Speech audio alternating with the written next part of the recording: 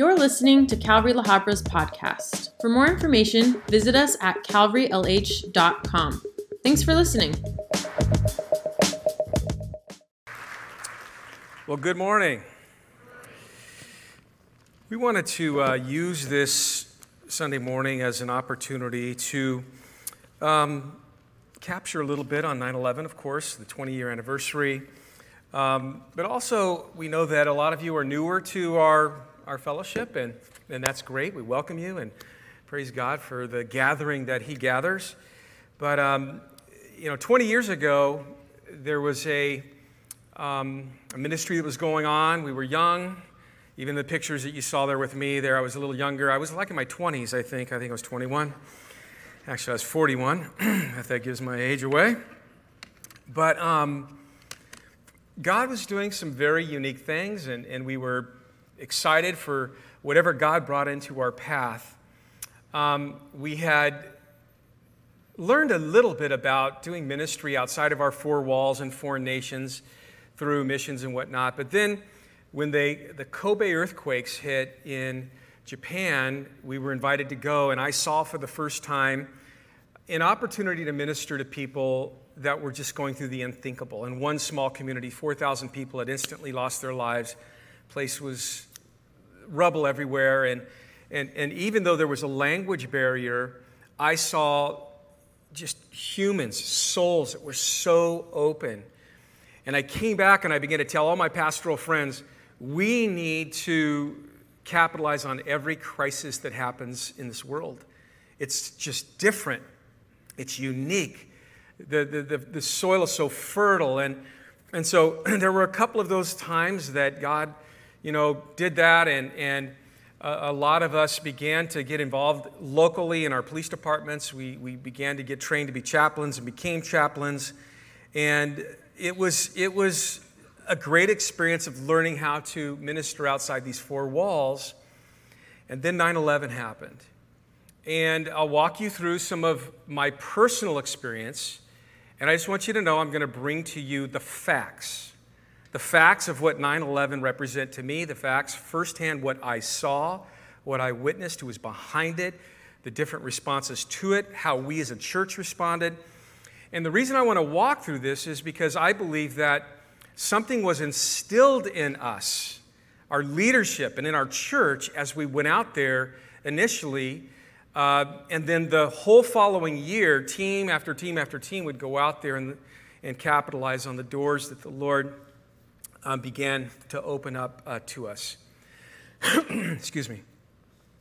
Before I get into all of that, I want to also address this election. And as you guys know, I am not to tell you who I endorse in any election. That's the law of our land. If you want to know afterwards, come up and I'll tell you who and why and everything. But I will tell you that during the pandemic, when we were feeling God clearly lead us and guide us to continue being the church, I came out, even as early as on Easter of 2020, and I said, we will not stop being the church. We will be whatever God calls us to be, and that's why we're showing up on your doorsteps and opening up any doors we could and whatnot. And I felt that, and I even told our leadership, as long as St. Jude has its doors open, our doors are going to be open, because I believe the ministry to the people in need physically is important, but I believe we are called to minister to souls. If there's anything more essential to that, I don't know what it is. The church is the most essential thing. That was my message. Still is. It's what the Word of God would have us to understand. And it's difficult when you have a leader of a state deem you as not essential. And I remember right then, as soon as I heard that, I said the battle lines have been drawn. I do believe that we are to respect our governing authorities and pray for them, and everything that Romans 13 absolutely says we believe and we practice. When do we not fall in line with what the government says?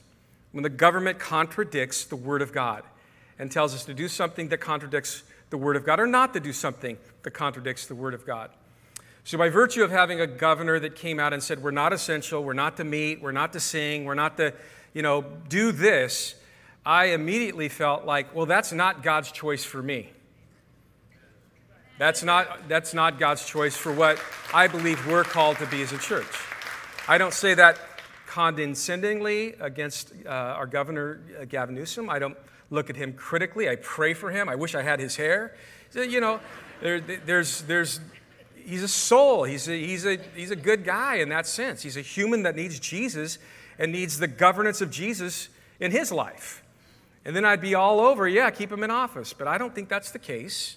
And obviously you can know where I'm going with that. I am looking for someone else to take that position. And so as I look at others to govern my life, to govern us as a people and as a church, I just, where are they at with God? I just want to know, is there something there we could work with here? So I always look at how much do they value life? Because I know God values life. Look around this room. And where do they stand on abortion? Where do they stand on life? That's important to me. And then where do they stand on the family? Where do they stand on marriage? Where do they stand on the church? So as you're looking at these candidates, you know, really look at them. Who are they and what are they going to represent? I think that is very important. That'll help you vote your biblical values. Amen? Amen. So, yes, thank you for those 4 people that support me. That was huge. I feel your heart. But this is important that we stop and we pause. And we look at what did God teach us? What did God desire to do in us as a nation, as a church, as his kids 20 years ago when those towers fell? I don't know where you were. I know exactly where I was. I was meeting with a group of men. There was a business, guys that own businesses for just a little while. We just started the group. We met at 6 o'clock in the morning. It was early, and as we got there, one of them had a cool kind of converted van with a TV in it. He's like, "Hey, Lance, bro, come check this out." And he had just, the first plane had hit, American Airlines Flight 11 had just hit the first North Tower. And we sat there. And then the other guys were coming, and I think, check this out. And we're watching, and, 15 minutes later, you have another plane hitting another tower. We instantly knew this is not good. And you guys saw the events unfold. You have your facts, what you saw if you were tuning in. And I'm sure every one of us, when we began to hear there were more planes in the sky and that the nation was under attack, and the Pentagon was then, I think 40 minutes later, struck with a plane, and then another plane would go down in Pennsylvania. All of this began to swirl into how we view life, how we view America, our family. I'm sure you reached out to people you love, people you care about, people you're concerned about. I had friends and loved ones in New Jersey, in New York. We were ministry partnering and knew them well enough. We got to get a hold of them. And immediately they were like, pray for us. We have all kinds of people that work in those towers. Those towers employed 50,000 people. They had their own zip code. There was more commerce done in those 2 towers on one day than the combined state of Alaska and Hawaii put together. You're talking about a massive amount of people. 80,000 visitors to almost more each day would visit those towers. And when they came down, if you knew people in that area and you knew just what that was about, you're like, what is going on? I think that first day was just a day of rallying, getting people together, letting them know you love them, praying for one another. That night, our church, just all kinds of people came here. We had a prayer meeting. The following night, the Wednesday night, 9/12 of 2001, this room had more people in it than it ever had or has ever had in it since. I remember walking out here nervous. I myself was still trying to understand what was going on. God gave me a scripture. I'm going to share that same scripture today. I was like, everyone had big eyes. My phone never stopped ringing from the time those towers hit. I was nervous. But I knew God had spoke to my heart. And he clearly just wanted our church to know the right response. There's a difference in how people respond to these kind of tragedies. There is a response from people who don't know God. It's very clear. It's very concise, or not concise, but very consistent. And there's a response that's different than that from the people that follow God, that know God. And so that particular season was something that would grow us and form us and shape us and just change how we would even view ministry. Today there is a lot of discussion, if you've watched the news over the last few days, and everybody's trying to be so politically correct with everything, and truth has been marginalized and minimized and ignored. We live in a world today where so many people don't care about truth, have no fear of consequences, have no fear of God. And when you listen to them, you're like, there's no conscience to that. But as I was even listening to the news all week, and I was watching some certain people being interviewed and talking about 9/11 and their views of it, they didn't want to talk about the perpetrators. They didn't want to talk about those individuals that actually flew planes into a building and attacked this country that I believe is what it is today because of the providence of God. And I just want you to know firsthand, this isn't just me reading a book, firsthand what I saw, what I witnessed, and how people responded to all of that. I remember the first day that planes all of airspace was shut down for a number of days, but the first day you could get in the air, I was on the phone with all of my friends that were clergy and were chaplains and were credentialed, and we were trying to get back. We had no idea what doors God would open, but we wanted to get on planes. We wanted to get back there. And I remember in airports talking to people, and I remember the disdain and the hatred and the animosity coming out of them towards Islam, towards certain geographical locations, and we began to understand who was behind this. We understand what Al-Qaeda was, this terrorist organization, this extremist group of Islam. We understand who bin Laden was and no longer is. Amen? We understand that. We understand that the Taliban that yesterday celebrated in Afghanistan, their new government, was supporting all of this. We understand all of that. We understand that when we get on planes and go back and forth now, and we will travel with people that have opinions, and they're politically charged and just charged. They're charged up. They want to talk. I remember going through some checkpoints going, man, we never had to do this before. And I remember people saying, I am not getting on the plane if that man gets on the plane because he looked like he was of that Arab look. And I remember just going, hey, calm down, everybody. I remember searching the word as I was even flying about the Islamic faith and just bringing notes and understanding that if I were to talk to some people, help them understand this is not the God of my Bible. This is not Allah and the God of Abraham, Isaac, and Jacob is the God of the Bible. You understand that? And as you look at the extremist of Islam, you understand that these aren't the same religions. And I'm hearing the blurring of all of the lines right now, and we shouldn't be able we should be talking about that. Yes, we absolutely should, in a loving way. I myself understand that in the 7th century, there was a building that would be built on the Temple Mount in Jerusalem called the Dome of the Rock. I take tours up there. People ask, what's the dome? I have no problem saying to them, well, that was built in the 7th century. Islam came along just a little bit before that. And Islam worships this God, Allah, who Allah doesn't have a son. And they have a prophet, and his name's Muhammad. They believe he ascended to heaven from the rock underneath that particular structure. But I want you to know, written in a language we don't read, but I will interpret with my notes, written around the inscription, written around that Dome of the Rock, are very hostile words towards our God. These are words that define who their God is and who our God is.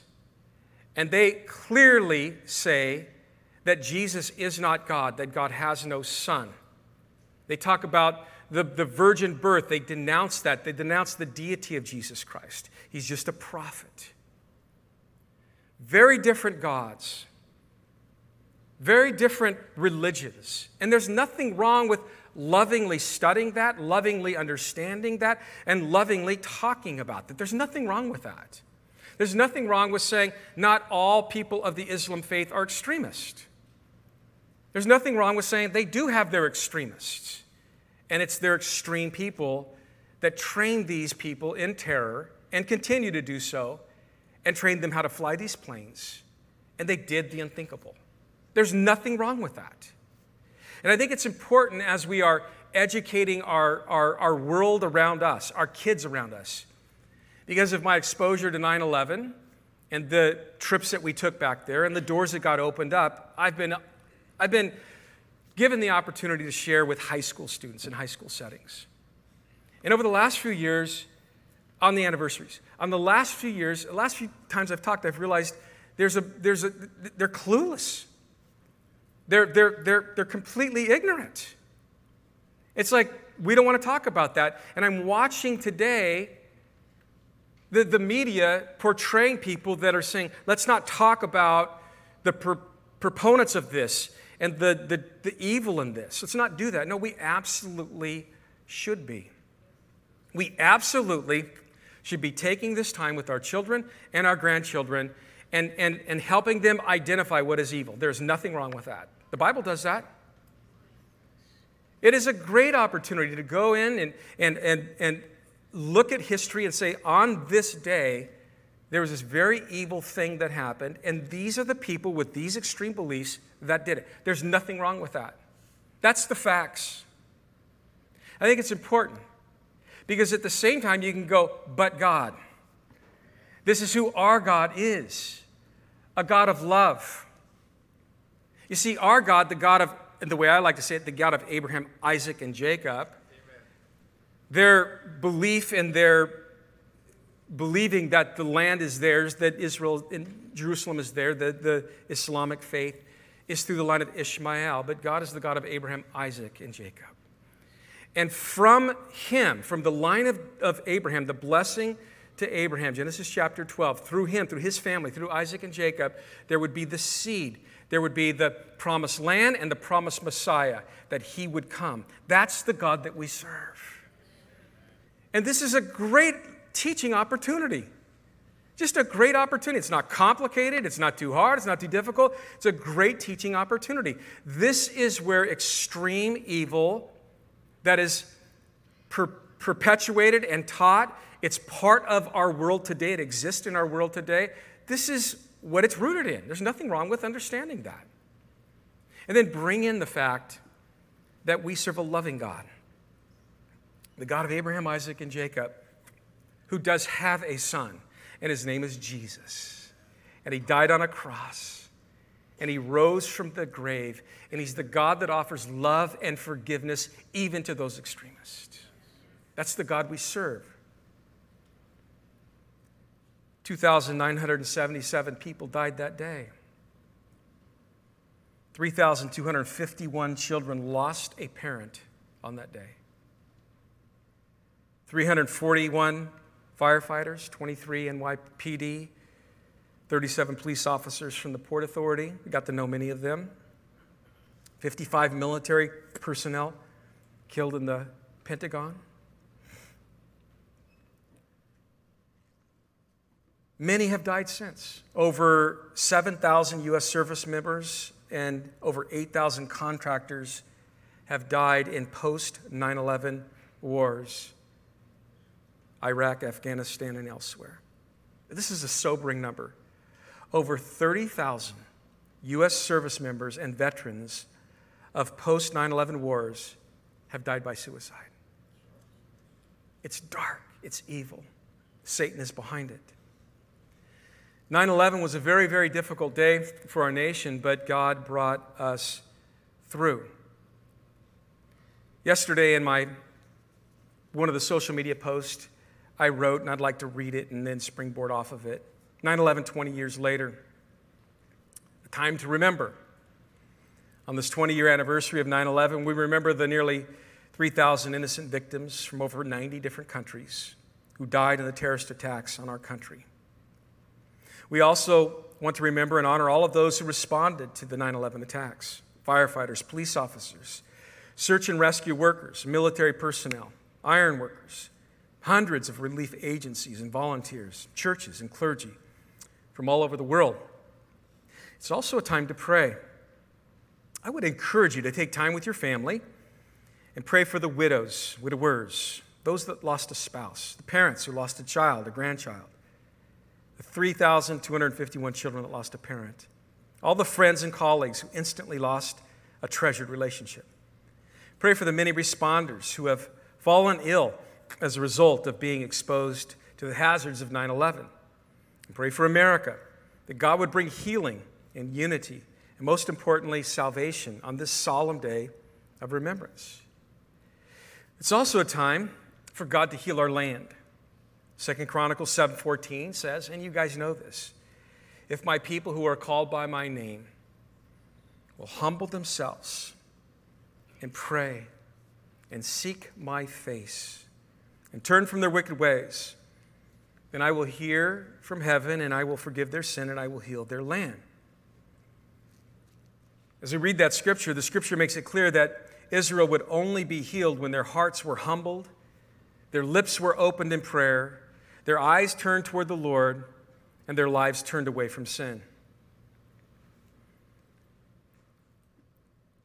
The unthinkable that took place 20 years ago on 9/11 brought a lot of questions. I remember those first few days when we were here before we went back to New York. Many people came here and just said, why would God allow this? And they would then want to somehow find fault and somehow try and find some sort of understanding to all of this. I'm not sure we're going to get a lot of questions answered down here on earth. I believe all things will make sense in heaven because every event of our life will look different from an eternal perspective. I didn't have all the answers. I still don't have all the answers. When the attacks happened 20 years ago, there were those who felt they did have answers. They felt that they knew the why. Many were saying, God is judging our nation. They went public with that, and I wasn't comfortable with that. I didn't know the heart of God in the matter, and I still don't claim to. A lot of people think that if something tragic happened to you, it must be because you were wicked and you deserved it. I remember dealing with this question a lot. I'd like us to turn our Bibles over to Luke chapter 13 and just consider some insights from Jesus that will help us understand maybe a good response to this. And even how he models himself when asked with a similar question. Jesus is speaking to a crowd that you might say is caught up in this kind of thinking. He says in verse 1, there were present at that season some who told him about the Galileans whose blood Pilate had mingled with their sacrifice. And Jesus answered and said to them, do you suppose that these Galileans were worse sinners than all other Galileans because they suffered such things? I tell you, no. But unless you repent, you will all likewise perish.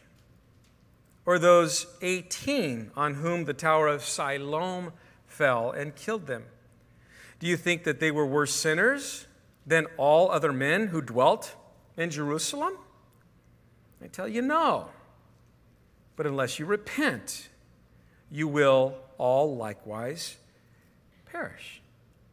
Now, Luke, he doesn't give us a whole lot of background on either one of these particular situations. He brings Pilate up. We know Pilate. Pilate will become more known in the latter portions of Luke when Jesus stands before him. We know him as Pontius Pilate. He's the governor of Judea.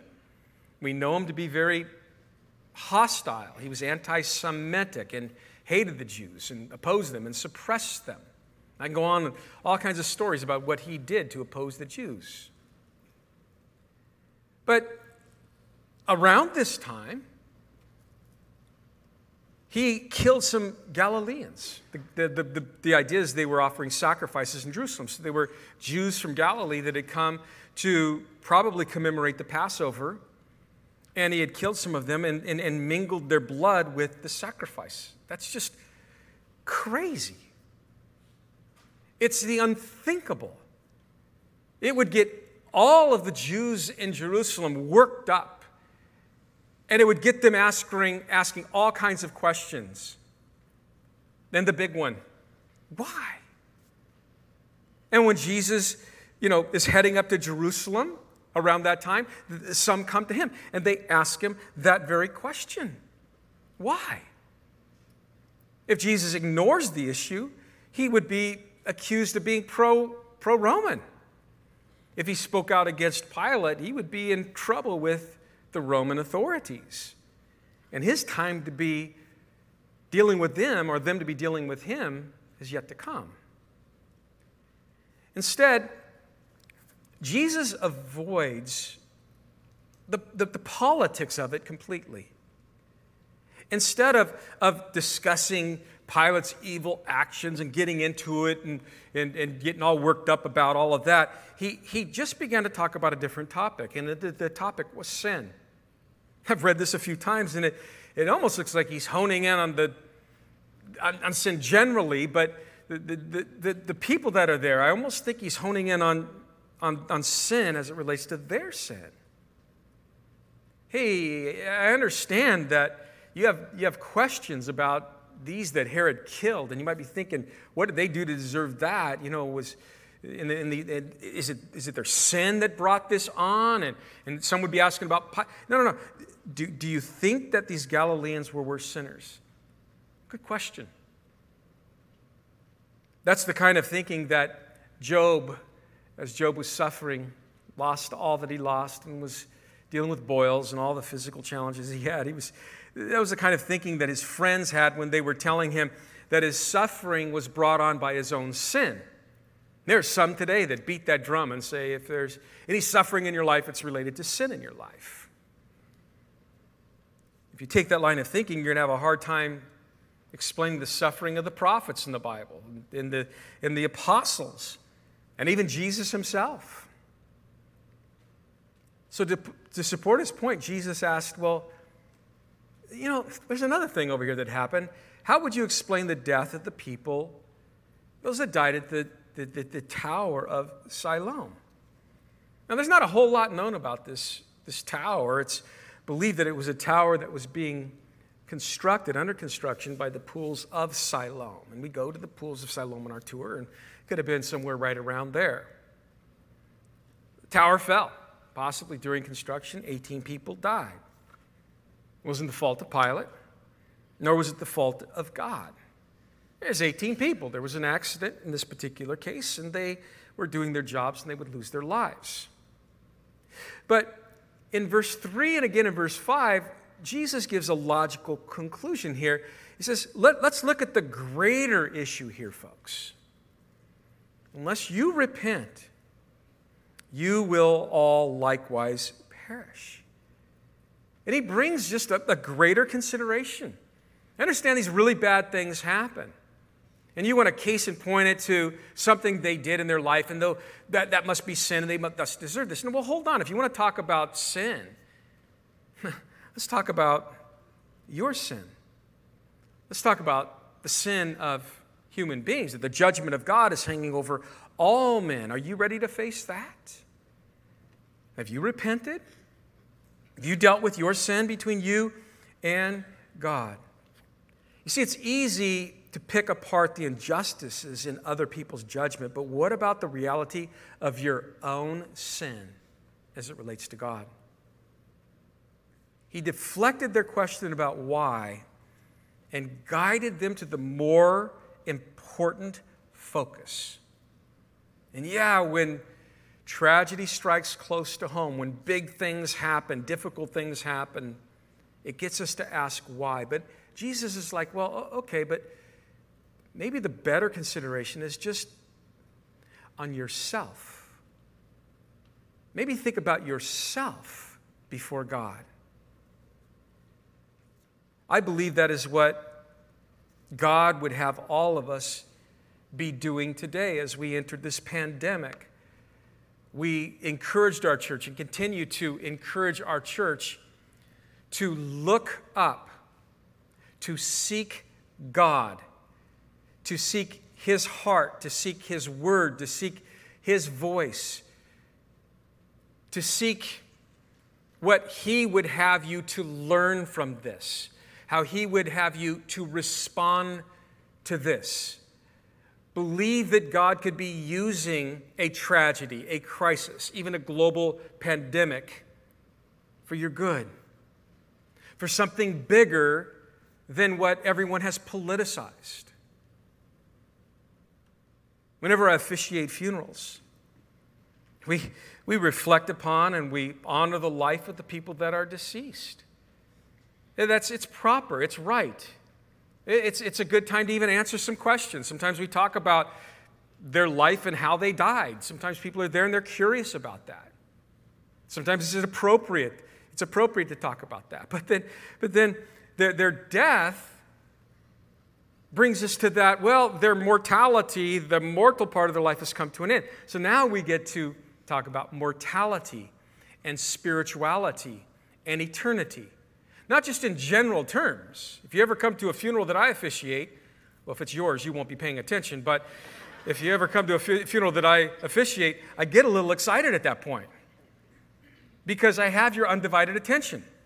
There's a casket in front of us. There's a corpse in front of us. There's an urn in front of us. There's pictures in front of us. They're no longer here. Everyone's like, whoa, they're paying attention.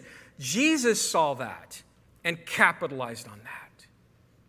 He saw what was more important than all these deviations and all these sidelines and sidebar conversations that we as His followers get caught up in, and we miss the moment. Jesus did not miss that moment. He knew there were people hurting because towers had fallen. He knew that there were Jews that were hurting because some of their loved ones were killed. But He went to the issue of the soul. And when we saw God open doors back at ground zero, that was what was the ache of our heart. There were hundreds of agencies, relief agencies, volunteers that had flooded that area that were doing really good things. They weren't all there for the greater good of the soul. They were there as doctors, as iron workers, as crane operators, as bucket brigade firemen carrying off debris off. There was just countless numbers of people going there, but we didn't feel that ache in our heart. There was something more serious. It was souls. One of the questions that was brought up in those first few days, next to the why question, and I think you should follow Jesus' model when a big crisis hits and say, look up, seek Him, seek His heart, seek His word. Lord, how is this between you and I? I think if you start there, God will use you in that crisis. Don't get caught up in all the details. How many of you guys know the devil's in the details? Stay away from the details. There's just experts on everything. Let the experts be the experts on everything. You be the expert on Jesus Christ and what He's doing in your life, and He'll use you to His glory. Amen. He'll use you to His glory. And you could do that as a politician. You could do that as a crane operator. You could do that as a fireman. You could do that as a police officer. You could do that in whatever field, wherever God has placed you. You can do that. You can be light. You can be salt. You can represent the hope of Jesus Christ to the hurting of the world. That's what He modeled. That's what He did. That's what He taught. But that other question, where is God? Some people ask it, almost implying that God is never in the midst of a tragedy. Let me tell you firsthand what I saw and how I saw God. I saw God open doors. We weren't credentialed. We weren't trained through the FBI, through FEMA. We weren't credentialed through the NYPD, through the FBI. We had chaplain status. My little lanyard that I had said chaplain of the city of La Habra. That got me a little bit of, behind the yellow tape in the city of La Habra. But when I got off the plane with other firemen, military personnel, pastors, chaplains, police officers, God opened doors. We knew that there was a Calvary chapel that had been planted down in Lower Manhattan. Didn't know if we can get to it. The perimeter that was set up around Ground Zero was blocks away from Ground Zero. The military was there, the presence was there. You were not getting in. But as it would turn out, God would want us in. And we were invited to go to a meeting like the second day that we were there. And as I went into the meeting, I saw pastors that I knew, Greg Laurie and other guys that just were Mike McIntosh and stuff. And there were a couple of uppity-ups in the NYPD, and they were wanting to take pastors and chaplains to Ground Zero to walk the pile because the firefighters that were working the pile, and the firefighters and the police officers that were working the pile and guarding it said, we're not going home till we get our loved ones, our last man out. And they were weary, and they were tired, and they were hurting, and they were mad. And they said, would some of you guys go? And I just kind of did and I got chosen, and they took us into another room, and they put NYPD jackets on us and NYPD hats on us, and they put us in these vans, and they drove us right down to Ground Zero, right to where the cameras took us every day when we got home from work. And they walked us out of the van, and they said, you see these guys working around here, you see them every night on TV, please convince them to go home to their families. We knew there was a bigger reason than just that, and we were just all up for it. They said, but before we take you there, we want to walk you over to a viewing platform that the city has built for the family members that they can't get close enough, but they just want to get close to the pile. There's pictures, thousands of pictures everywhere. Have you seen my loved one? Everywhere you go. And by now they were realizing they're not coming out of that pile alive. So they built what they called a viewing platform. It was a large ramp about as big as the middle of our sanctuary, and it had these 2x6 rails around it. And as they would vet out these family members, they would bring them up, and they would ask us to go and just stand with them and talk to them. And some of the pictures that we've had around our property over the years, and you saw up here, the handwritten notes, are on the railing of that viewing platform. And I couldn't even get through 3 or 4 of them. They were daughters crying out to their daddy.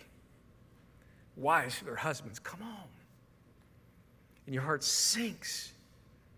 And evil just gets more evil. And the God of love just becomes more of what you want and more of what you get to offer. Now go walk around that pile.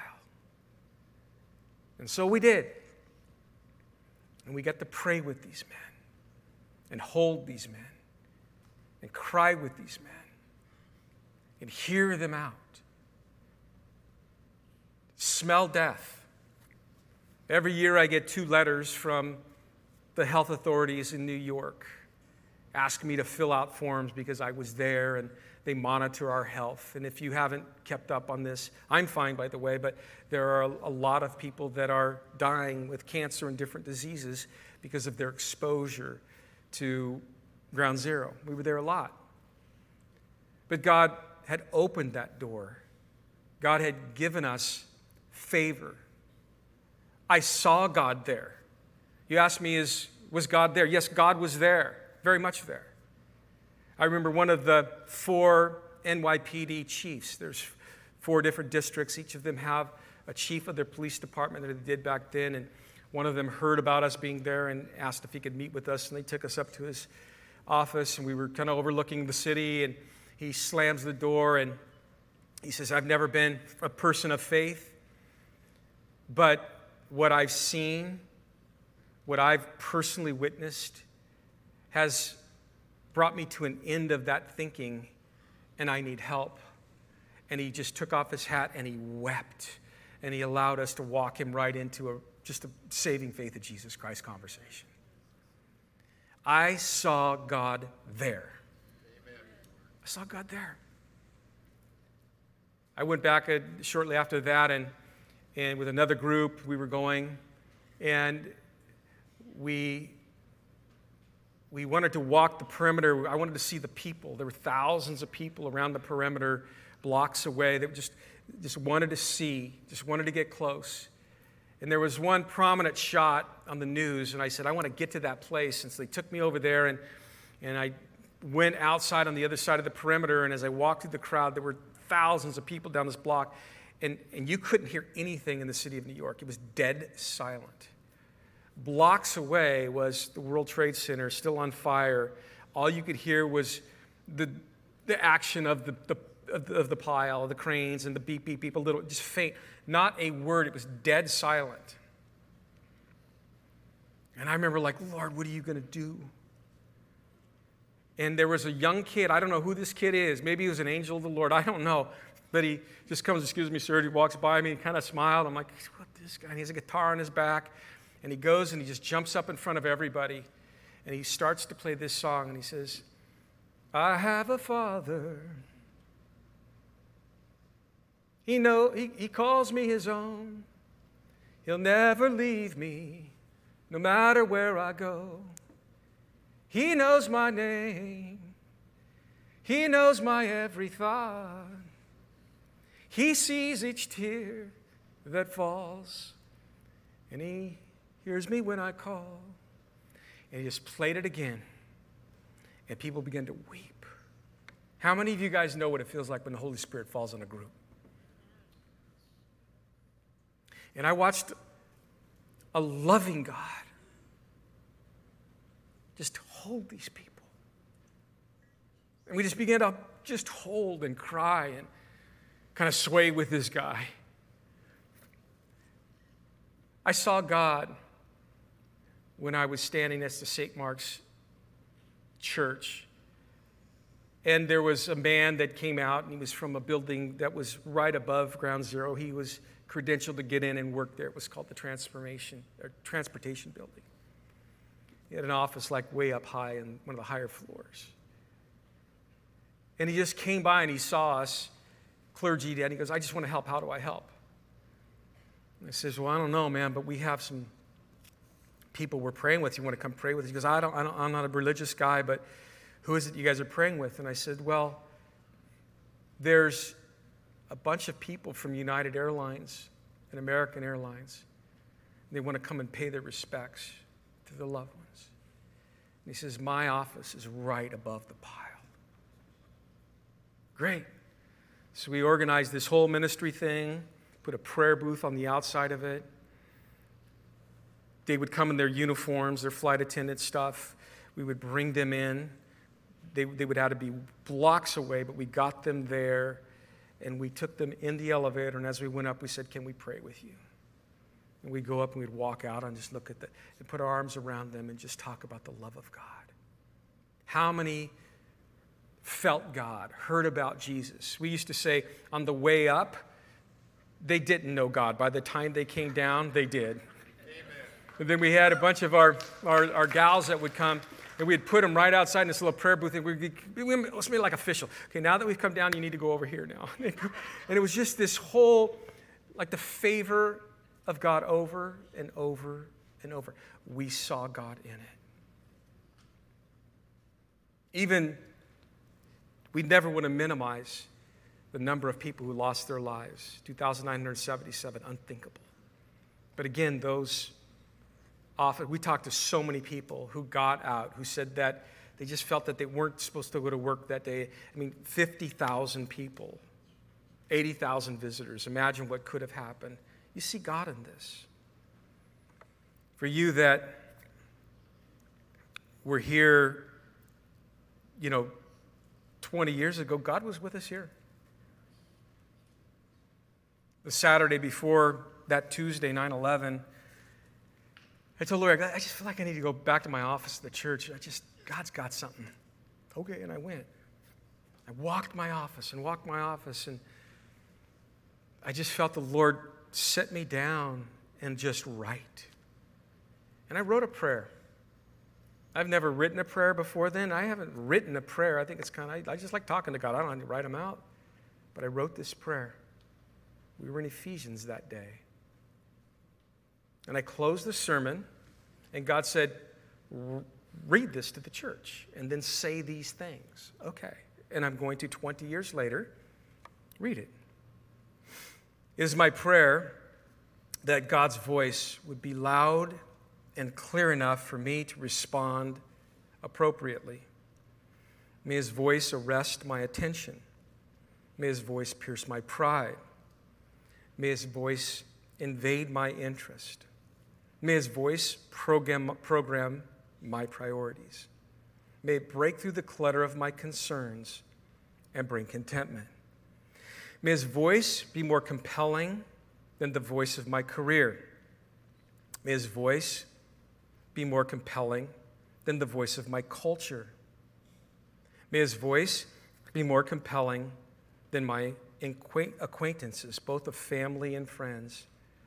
For without your voice, my God, I am lost.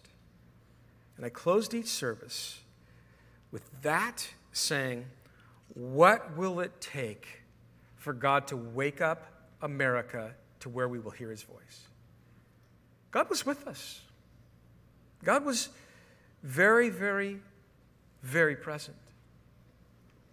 And many people, the days following 9/11, said, it's an awakening. God is with us. To see our Congress go and sing God Bless America on the steps of that's a miracle. It's a God thing. To see Yankee Stadium fill up with 50,000 people that came together and pray, that's a God thing. God was at work. God was doing amazing things. And there was a bit of an awakening. For some people, it was a national awakening, a patriotic awakening. For some, it was a military awakening. I'm going to go and defend our country. Great, all honorable things. For some, it was an economic awakening. All of that might be cool and have its place, but when God would look at using a tragedy such as 9/11 or a tragedy such as a pandemic, he's not worried about waking you up economically or politically. He is looking at waking you up spiritually. And I'm sure all of us would say 20 years ago, America really needed to be awakened spiritually. And I'm sure if you were honest and you looked around at America now, you would say, even more. Amen. Even more. People would always say, why are our churches always filled up on Christmas and Easter? I've never had a good answer for that. Not one you would want to hear me say. People would say, I remember my pastors were calling me, what was your church like the last couple of Sundays? Oh, bro, salvation. I didn't have to give a sermon. Everybody was just ready to give their life to Jesus Christ. Following 9/11 for 2 weeks. Third week, not so much. Since then, it's never been like that. So it was a spark, but it wasn't an awakening. Not the kind of awakening. Maybe in your life, I've talked to some people that 9/11, man, it changed the whole trajectory of their life. And God used it. And they put the focus on them, and they got right with God, and it's never been the same. And that's a good thing. I can never lose the stench of Ground Zero. I don't want to. I don't want to. the smells of ground zero, and I won't get into the details, death. The fire stations that we sat in, as some of the pictures would show you with men here, and sat with these firemen that outside were the boots of all of their buddies. We'd sit there all day with them. And the stories they told me, I wish some of those I can get out of my mind. But the stench of death, the stench of depravity, the stench of evil, the stench of darkness, the stench of hatred, it's there. I could smell it. And so what do you do when there's a bad smell in your house? You try and rid it or overpower it. You and I are to be diffusers of the fragrance of Christ. And the aroma of the cross will overpower any stench of sin and death. When we have funerals, it is so sad until we get to the gospel. And then we bring in the aroma of the resurrection, the aroma of life after death. We, 20 years later, wake up to the stench of depravity, a stench of hatred, of animosity, of godlessness, of a stench that it's just a stench against God, against His Word, against His people, against the church, a stench against truth. The stench of hatred is so palpable. The stench of indifference, the stench of division in our nation, in the workplace, in families, in churches, amongst Christians. The stench of division, it's nauseatingly, glaringly in our face. That stench needs to be overpowered by the aroma of the cross. Because the cross brings hope to the non-believer. The stench of their sin, bring in the cross, they can be forgiven and saved.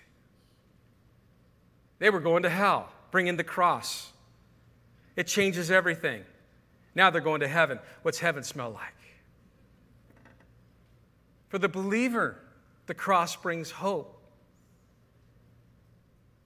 For the believer, we bring in and we diffuse the love of God, the grace of God. You see, we were just like them, but we've been made new in Christ. We're new creations. Old things have passed away. Now all things have become new. We're new. The cross has made us new. And we have hope. And we have an opportunity as if it was 20 years ago and it's 9/12. We have the same opportunity. We've woke up to the same stenchy world. And we have vulnerable people that are just as rocked. Looking back over 9/11, I can't tell you how many plane rides, how many conversations in vans with people, how many countless conversations. I never had one person tell me no when I shared my faith. I never had one person tell me no when I reached out to hug them or pray for them. I've never seen that until this last year. The same thing is true this last 16, 18 months. The question is, do you see that? Do you believe that there is a God who is like in this? If you ask me about 9/11 20 years ago, I will talk your ear off for 4 hours on how God was in it. And if you ask me at the end of this year, was God in the pandemic beginning in 2020? I will fill you with so much hope and so many stories of how God is in it. The question is, do you believe it?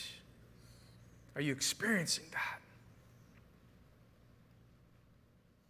Just as those Galileans would ask Jesus, what do you think we should be doing right now? That's a great question to ask Jesus. What do you think about all of this? That's a great question to ask Jesus. But don't be surprised if he takes your focus off of politics and policies and all the events and all the details and puts the focus on you. Don't be surprised. Because in order for him to display his heart through you, he's got to make sure your heart's right with him. And then he will.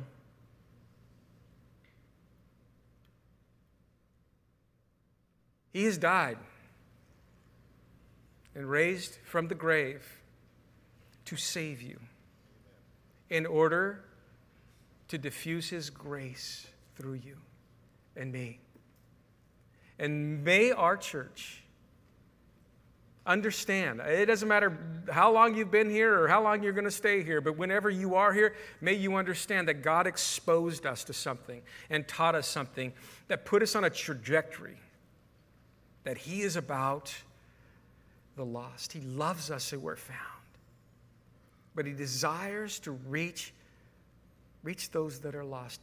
That 2 Chronicles scripture again, and I'll close with this. If my people who are called by my name,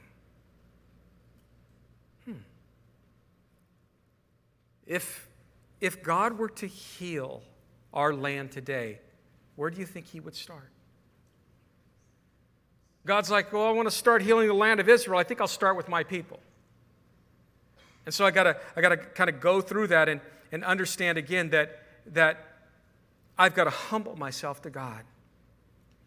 I gotta pray and seek his face and turn from any wicked thinking, speaking ways. And then he's going to hear from heaven, begin to forgive sin and heal land. Heal the land, heal others.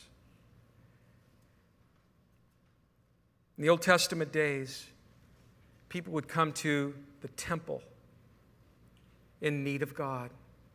They would come there for forgiveness. They would come there to understand who God is. They would come to encounter God. They would come to gain strength from God. They would come there in need of God. They would come to the temple.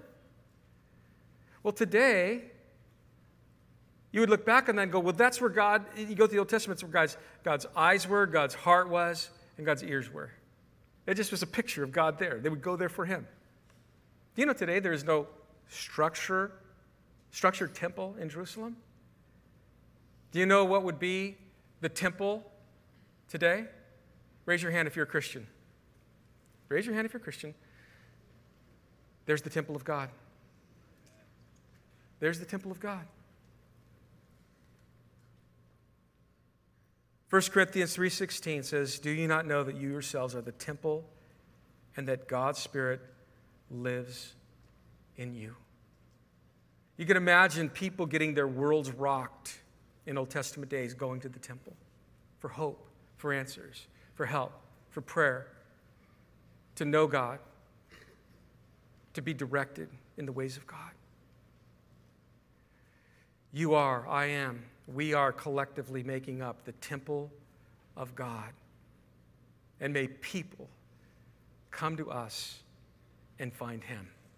And his name is Jesus. Amen? Amen. Amen. Let's all stand. Mead's going to come up and lead us in a prayer song. And it's a cool song, kind of for us and for our nation. But Lord, as we close out this final song, we thank you for a day of reflection and remembrance. And Lord, just bringing the events of 9/11 under the lens of your word, the realigning that you would desire to do in our life. Lord, we pray for America. Please, Jesus, be merciful. We pray for our state. Be merciful. For those that are opposing you, turn their back on you, have mercy, Lord. Use us to be the fragrance of your love, the fragrance of the cross, the fragrance of grace. In Jesus' name we pray. Amen and amen.